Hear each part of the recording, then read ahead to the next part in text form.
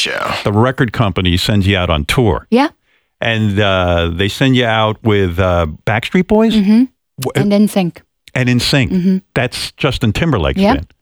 Did Justin Timberlake, you're backstage, you're a young girl, you don't know what the hell's going on. He walks up to you. Does he say to you, you have very large feet for a girl your age? Somehow, I had backup dancers and they had backup dancers and everyone was sort of gathered backstage and they were talking about feet or dancing or something. And somehow the conversation stopped and he looked down at my feet and was like, well, you got big feet for a girl. Oh, God. And as a 15-year-old who's like madly in love with him. Right. Yeah. Did those guys pay any attention? Like, could you have had a little thing going with Justin Timberlake? No. I was a kid. Nobody was looking at me like that. No one was looking at you. No.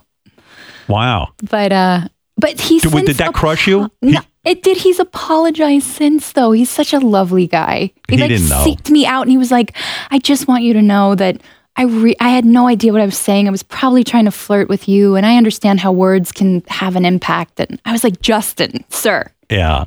You just played the Super Bowl. I'm fine. The Howard Stern Show.